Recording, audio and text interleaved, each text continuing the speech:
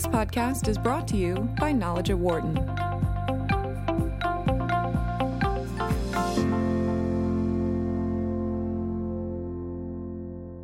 United Airlines settled quick and out of court with Dr. David Dow, the man who was dragged off an overbooked flight last month. But despite paying to prevent a court case, the perception of United has been tarnished. So how does this airline move forward? And how does the industry react, since there have already, maybe no surprise, been calls for further scrutiny by the government? We pose those questions and more to John Strong, professor of finance and economics at the College of William and Mary, and also Roger W. Clark, founding member of the Clark Law Group, as well as a visiting professor at Rutgers University's Camden campus, where he teaches aviation law. John, Roger, as always, great to have you both back on the show with us today. Thanks, Dan. Thanks, Dan. Great to have you both.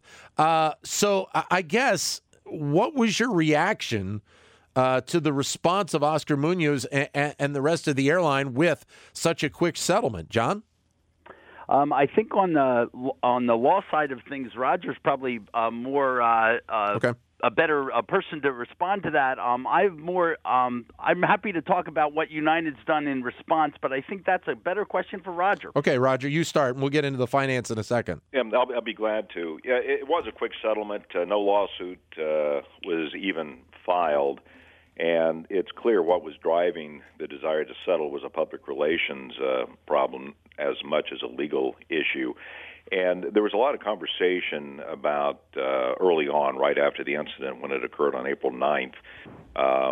Plaintiff's lawyer, Dr. Dow's lawyer, had a number of interviews and was talking about common carrier obligations and things of that nature. But what kind of got lost in the mix, and this is from the legal standpoint, is that under federal law, the 1978 Airline Deregulation Acts puts rates, routes, and services exclusively within the province of federal law. And it is not subject, and it preempts any state law on the subject. So once you're on an aircraft, or your right to board an aircraft, or the right of an airline to remove someone off of an aircraft is a service as defined under federal law. So whatever right that Mr. Dow had to sue United Airlines would be subject to federal law. And airlines do have the right to remove passengers from airlines. Probably the best example we're all familiar with, if we're driving down the highway and a police car pulls up behind us with the lights flashing and the sirens going, you know you're supposed to pull over, and if you don't pull over, you can be taken into custody. Well, once you board an airplane, it's almost like going back in certain ways to, the British Navy 300 years ago. The captain reigned supreme, and you are supposed to obey the lawful orders of the flight crew, ultimately culminating with the captain. So there is the right to remove someone, even if it's not for a safety issue. It's under an overbooking issue like this. I think the question here is whether or not unreasonable force was used. Those are issues we're never going to know because how they would turn out, because the lawsuit wasn't filed, and United and also the Chicago Airport moved promptly to settle the case, and so it is now a history. But even to the extent that the plaintiff's lawyer came out late last week after the settlement was reached and complimented United Airlines and how it had taken corporate responsibility and had stepped up to the plate to do what was right. Well, and as this plays out, gentlemen, and so when I tweet these segments out, we get reaction from time to time from the listeners, and I didn't even realize apparently this is going on as we speak, that there is a flight out of Denver that has been delayed there for more than 18 hours, and people are stranded there right now. So, Roger, you see delays, and sometimes you see people held over, but an 18-hour delay is a long period of time. Very, very, very long period of time, and I assume that's the snowstorm that's working its way through Colorado. A few years ago, if you recall, Dan, this was a hot topic about being stuck on the tarmac for unreasonable periods of time, and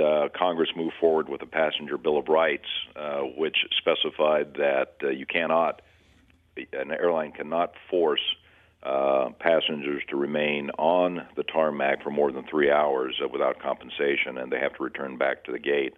And then the airlines also have to provide, reasonable food and water. So if they are stuck on the tarmac for 18 hours, that's a violation of the passenger Bill of Rights. They may very well, and hopefully they have, for everybody's sake, return back to the gate and people are inside the terminal someplace. And it sounds like this one isn't getting the publicity yet, but probably will, I would think, at some point today. So, John, from the financial perspective, obviously United Airlines wanted to kind of put this to bed and make it kind of go away to a degree. But financially, this is something that realistically they wanted to be done with. They didn't want to see this go into any kind of litigation.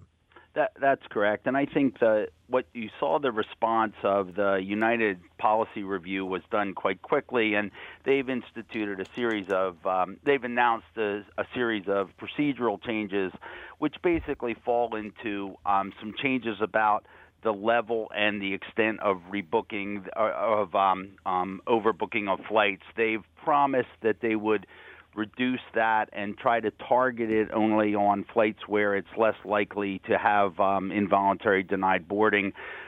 They've also claimed to up the compensation to a maximum of $10,000 and to change some procedures at which customers would be able to volunteer more easily. I guess when I looked at the whole set of changes that United is promising, most of them are ones that people would have thought this was the right way to do it in the first place. Right. So they're sort of late to the game. And I think, as Roger pointed out, I think what's likely to come about from Congress is an attempt to extend the passenger Bill of Rights and the tarmac delay issues will start to cover more and more of these issues. I think the two important questions that remain unanswered from United, if you think about the overbooking of seats for a minute, the real questions I think that remain unanswered are two. One is that when a seat is booked and then there's a no-show, does United Airlines really lose money from that? Because they're not clear as to whether these are actually seats in which you were trying to make a connection, but you missed your connection, or you didn't show up, but you have a non-refundable ticket. Right. So there are a number of situations where United will actually have generated revenue if that seat had flown empty anyway. The second thing that is unclear from their answers is the reasons for the no-shows. And to the extent that, we're looking at United flight delays that are somewhere around 20% of total flights, many of the no-shows on these flights, which is the reason they say they need to overbook, many of the no-shows are because of missed connections that is under, part of United's tight scheduling and so on. Well, Roger, I mean, obviously the system as itself runs pretty well for the most part, but obviously you have these instances, and as John just laid out, somebody misses a connection, it's almost like a snowball downhill at times. And very much so. And we're in a world where there has been such an increase in passenger travel, and again, coming back to the passage of the Airline Deregulation Act almost 40 years ago now, the whole point behind the act was to take the regulators out of market entry into certain airports and setting the fares and things of that nature. And just kind of put this in perspective, back in the mid-'70s, you had about 200 million passengers flying a year. Then after the deregulation went into effect, there was just explosive growth. And most recently, we're flying almost 1 billion passengers a year, and I'm talking about domestically. I'm not talking about worldwide. Yeah. So you have this tremendous growth in passenger travel, which has been made possible. And you go back to the mid-1970s, the cheapest fare you could get from Los Angeles to New York was about $1,400 or $1,500. Now, you can book fares in the 200s or low 300s. So there's been a tremendous drop in cost of travel to passengers. At the same time, of course, the number of passengers has gone up. Now, that's wonderful for people who want to travel and take advantage of that, and that's all very good. But there's a certain cattle mentality that begins to creep into the human existence when you're moving so many people. Again, putting yourself in a freeway situation where we're used to, heavy traffic, and we all have a tendency to dehumanize, the car next to us when they pull in front of us, or they, or cut us off or whatever. We don't think so much of the human element. It's a humanizing process. So it's a little bit of that has crept into airline service because they deal with so many people, and it's just such a routine process that it's been dehumanized. And I think that United and other airlines now are having to respond to that and recapture some of the human element in the service they deliver. So what you're saying is that an airline like Southwest, which has that A, B, C, D, E, F, and G boarding system that they have, and they put people in those lines, that's not the way to do it, because it is like a cattle chute. It does make you feel that way, and so and the airlines are now, I think, with this cat out of the bag, they had the benefit when they were overbooking. No one really understood how it worked, what the price points were, and after the Dr. Dow incident, the cat is out of the bag, so to speak, and everybody now knows what the price points were. And now Delta, as well as United, has come out and basically said they'll go up to $10,000 per seat. But the interesting thing about that is that it still puts the burden back on the passengers, because you can see a bidding process. Right. When you've got an overbooking situation, the agent is going to say, well, anybody give up their seat for $2,000, and the passengers are all going to be looking at each other and says, well, who's going to break first? Is it going to be at the 3 or the 5 or the $6,000 number? I actually think a better way to do this, which would be better from the passenger relationship, is just have a fixed offer at a certain number, whether it be $10,000 or $5,000, and say, we need 3 seats. The offer is $10,000. Take it. And if you're going to have multiple people volunteer for that, and you're probably going to have to act like a lottery, and 15 people volunteer to take the $10,000 and wait for the next flight, you're going to have to decide which of those 3 or 4 are winning the lottery. It certainly would be better for passenger relations. I think it's true that that some changes need to be made there, but the actually what United is proposing to do is actually the opposite. They will have an addition to their app, at which you would be able to put in the number at which you would be willing to bump for, the price that you'd be willing to bump for. And so it's clear that the $1,350 regulatory standard was too low. That's why United was readily willing to go much higher. But in practice, I would expect it to be much lower than that on a regular basis. I would be surprised to see the changes be much more than a couple $1,000s would be, I think, where it would end up in practice. Roger, I mean, how often, if in a percentage of flights, and I would think that it's really low to begin with, would you potentially have these types of situations? It's very, very low, Dan. I believe the number that Oscar Munoz cited is that less than one passenger is involuntarily removed per 23,000 that fly. So it's such a low number that when we talk about the compensation given for being bumped, overall it's a big number to us normal people. But to a big, organization that has billions of dollars in revenue, not as big a profit as they would like, but certainly a lot of revenue, it actually comes into a relatively inconsequential number. I'm sure there's some accountants at United they're just rolling their eyes at that. Well, John, I guess I would say a little bit. I have a different view about that. United has sort of noted that about 4% of their flights have more ticketed customers than they have available seats, and so 4% of the total flights, which are also concentrated in the regional and the smaller planes, means I don't think I think it's a relatively small number when you look at it as a total number of passengers, but when you look at it as a percentage of flights, it's actually meaningful. And I think the issue that really has to be addressed by United here is, Roger's right that there's lots more people flying. It's also true that the airplanes are much more full than they've been. Yeah. And so there's really no slack in the system to take up when something irregular happens.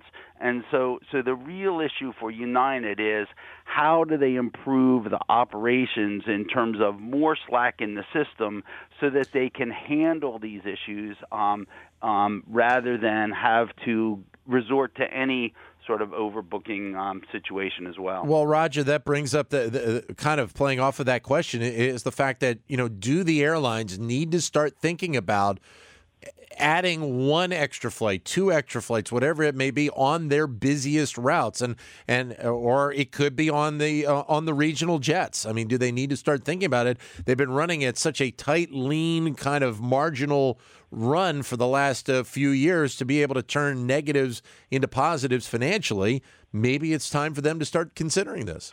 Well, most airlines do want to increase capacity, and United is projecting to increase its capacity this calendar year by about 3 or 4%, which is a pretty significant increase. Of course, the counter to that is that if you increase the capacity, then you're going to start reducing revenue back to the airline through price competition and so forth. And at some point, it falls below a point that is counterproductive to the airlines. That's the thinking. But one thing, and this gets back to a point that John was making, on this 10-point plan that United came out with after April the 9th, some of these issues strike you as, well, why weren't they dealt with before? And, sure. and to me, one that was the most productive announced change is that United is establishing what it calls a customer solutions team to provide the gate agent with creative solutions to try to deal with a potential overbooking problem, such as going to another airline, or you going to another airport, or even providing overground transportation. On this Dr. Dow's flight from Chicago to Louisville, it's only about 300 miles. Yeah. And even though you might have needed to get the 4 flight crew members down to Louisville so that they could meet rest requirements, for the flight the next morning, it would have been a lot cheaper for United. They could have rented a stretch limousine and driven Dr. Dow and his wife from Chicago to Louisville that evening, and certainly saved themselves a lot of money and a lot of headache doing that. And it kind of comes back into this algorithm that these airlines are using. They're so airline centric because United announced why Dr. Dow was picked is because of his fare classification and his domestic itinerary. But there's no recognition apparently given in these algorithms used by the airline as to the needs of the passengers. As far as United knew, Dr. Dow had to be in Louisville to provide a life-saving operation at 7 o'clock the next morning. But those kind of factors, are not captured apparently in the current methodology used by the airline. Well, let's talk about the flight crew situation for a second, Roger, because obviously we've talked with you in the past about the fact that these airlines are moving crew members into various hubs so that they can be, prepared for a flight the next day. I mentioned to you having gone to Miami recently for the Wharton Global Forum, running and talking with a pilot who was going down to Miami to be there just in case they needed him, and would be there for like 3 days in case there, needed to be a situation where he needed to fly. So, I mean, the 60-minute requirement that United mentioned that these airlines, I think, are thinking more and more about, that I think becomes an important ingredient, but maybe not the panacea here. Well, and the airlines recognize that there's going to be various types of problems, with the changes over the years, particularly after the Colgan Air disaster some years back, up in the Buffalo, New York area. People recognized how fatigued pilots were becoming, particularly in the regional carriers, and so new rules were instituted requiring more rest, protecting the rights of the crews to get that rest so that they're relatively alert, well, hopefully very alert, when they step into the cockpit. And so I'm sure that the airlines have their own understanding of the odds that a particular crew member is not going to be eligible to fly another route because they have exceeded the flight limitations. or someone is not going to show up because of illness and things of that nature. And so it's quite common in that example, Dan, to have a pilot on standby just in case they need a replacement. Now, with this flight out of Chicago to Louisville, and having to have a flight out of Louisville, the next morning, clearly they didn't have the crew in place, for that. But it is a struggle for the airlines to keep up with all the changes. And we've talked before, Nan, about the airline pilot shortage, particularly in the regionals. And we now live in a world, or in this country, we're only minting maybe 2,000 or 3,000 new pilots a year, at least through the military, which was the traditional supply line for the commercial pilots, where we need many more pilots than that each year to keep up with this continuing explosive growth in the airline business. And then you start seeing it back up. One of the reasons that United is reporting a lower profit for the first quarter is because they're increasing the pay rates for the flight crews. New union contracts are in place. The fuel charges are going up. Price of oil and gas is higher. So a lot of things are coming together that's squeezing the margins right now. But interestingly, this public relations fiasco with Dr. Dow does not seem to have any significant impact that we can quantify, at least at the moment. Well, and performance, and that made me wonder what the impact will be on the company in general, because we have seen in a variety of different instances that there are companies that are involved in something negative happening to their brand, and there is a little bit of a short-term impact, but like a lot of things, people forget about it and they go about their business. And again, with this industry, John, this is an industry where people want to get the best price point that they possibly can for their flight, and they're willing to probably go with whatever airline is going to give them the best price. I think that's true. I think the real question for United going forward is that their responses to the Dr. Dow incident and the proposed changes are all things that I think people would say are generally reasonable things to do, and actually should have been done in the past. I think the real question for United is, going forward, what is the next set of things that they do if they truly want to be more customer-focused and more customer-centric in their views? And I think that next stage ought to address at least sort of four issues. And I would just my list would be, as Roger pointed out, the regional jet issue. The United Expresses are separate operations from United Mainline, and that part of the United operation needs to be rethought in terms of strategy. When 60% of the flights out of Chicago are United Express flights, right, it really says that this is an important component and not just a secondary business. And then the three other things that I think United is well behind the rest of the industry on and needs to take it much more seriously is in terms of cancellations. They're still running 2 to 2.5% of total flights are being canceled. Mm-hmm. They're still running 20 to 25% of flights which are delayed. And their mishandled baggage rates are much higher than the industry standard as well. And so there are a number of ways that United could take this incident and make changes in ways that would make them more customer-centric and basically build some credibility that their response to this incident isn't just a response, but it's also a rethinking of their overall customer strategy. Roger? No, I agree, and I guess the old adage is in any crisis there's an opportunity, and I think that probably Delta and American were quick to take advantage of the opportunity created by the United crisis when Delta stepped up and talked about its new almost $10,000 compensation plan. Yeah. And United was a little bit behind the power curve on dealing with that. It is a struggle.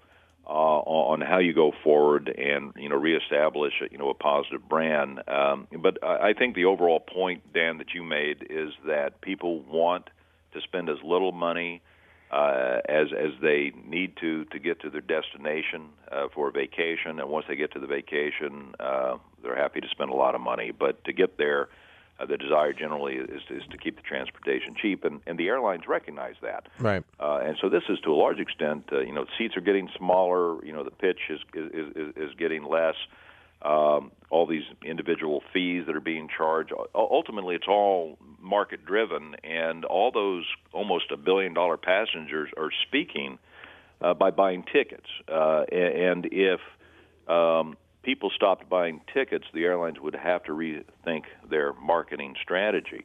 But the approach being taken by most passengers now, which is price, not so much service-driven, but price-driven, as long as it is price-driven, not service-driven, you see the continual insults to the quality of service that we're all having to put up with in the airline industry. But it obviously is now an industry, Roger, that is focused on more and more. Obviously, we had the incident with Dr. Dow.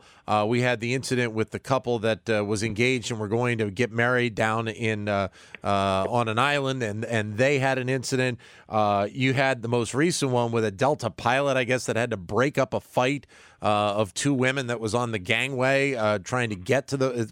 So, I mean, this is an industry that, maybe wasn't as focused on from the public as much as it has been recently, Roger.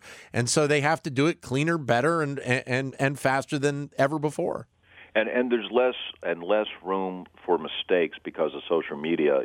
15, 20 years ago, Dr. Dow would not even be an incident. It would have happened, but it would not have been viral as it was a couple of weeks ago. So it just provides less room for mistake, and it increases the demand on every single airline employee to be on his or her absolutely best behavior. What do you expect to be the future of this, John? I mean, is it going to be something that is going to kind of go away? And from a business perspective, United is going to be able to continue to be an effective carrier in this country? I think that the major airlines are in such a dominant position that that's unlikely to change. The real question to me is whether organizationally this has been enough of a shock to United Airlines that will spur them to change their operational standards to make the business more customer focused. And I think one thing that might come from the upcoming congressional hearings will be a renewed attention and visibility on that. And I think sometimes the regulators can overreach, but I think oftentimes it calls attention to issues and makes companies respond in ways that they wouldn't choose otherwise to do. And I think if there's more attention and oversight to things like cancellations and delays and so on, that will be better for travelers. And in the long run, it'll be better for the airlines as well. Great to have you both with us. Thank you, John. Thank you, Roger. All the best. Thanks, Tim. All the best. Thank you. John Strong from the College of William & Mary, Roger W. Clark, founding member of the Clark Law Group, and also visiting professor at Rutgers University in Camden. We will take a break. For more insight from Knowledge at Wharton, please visit knowledge.wharton.upenn.edu.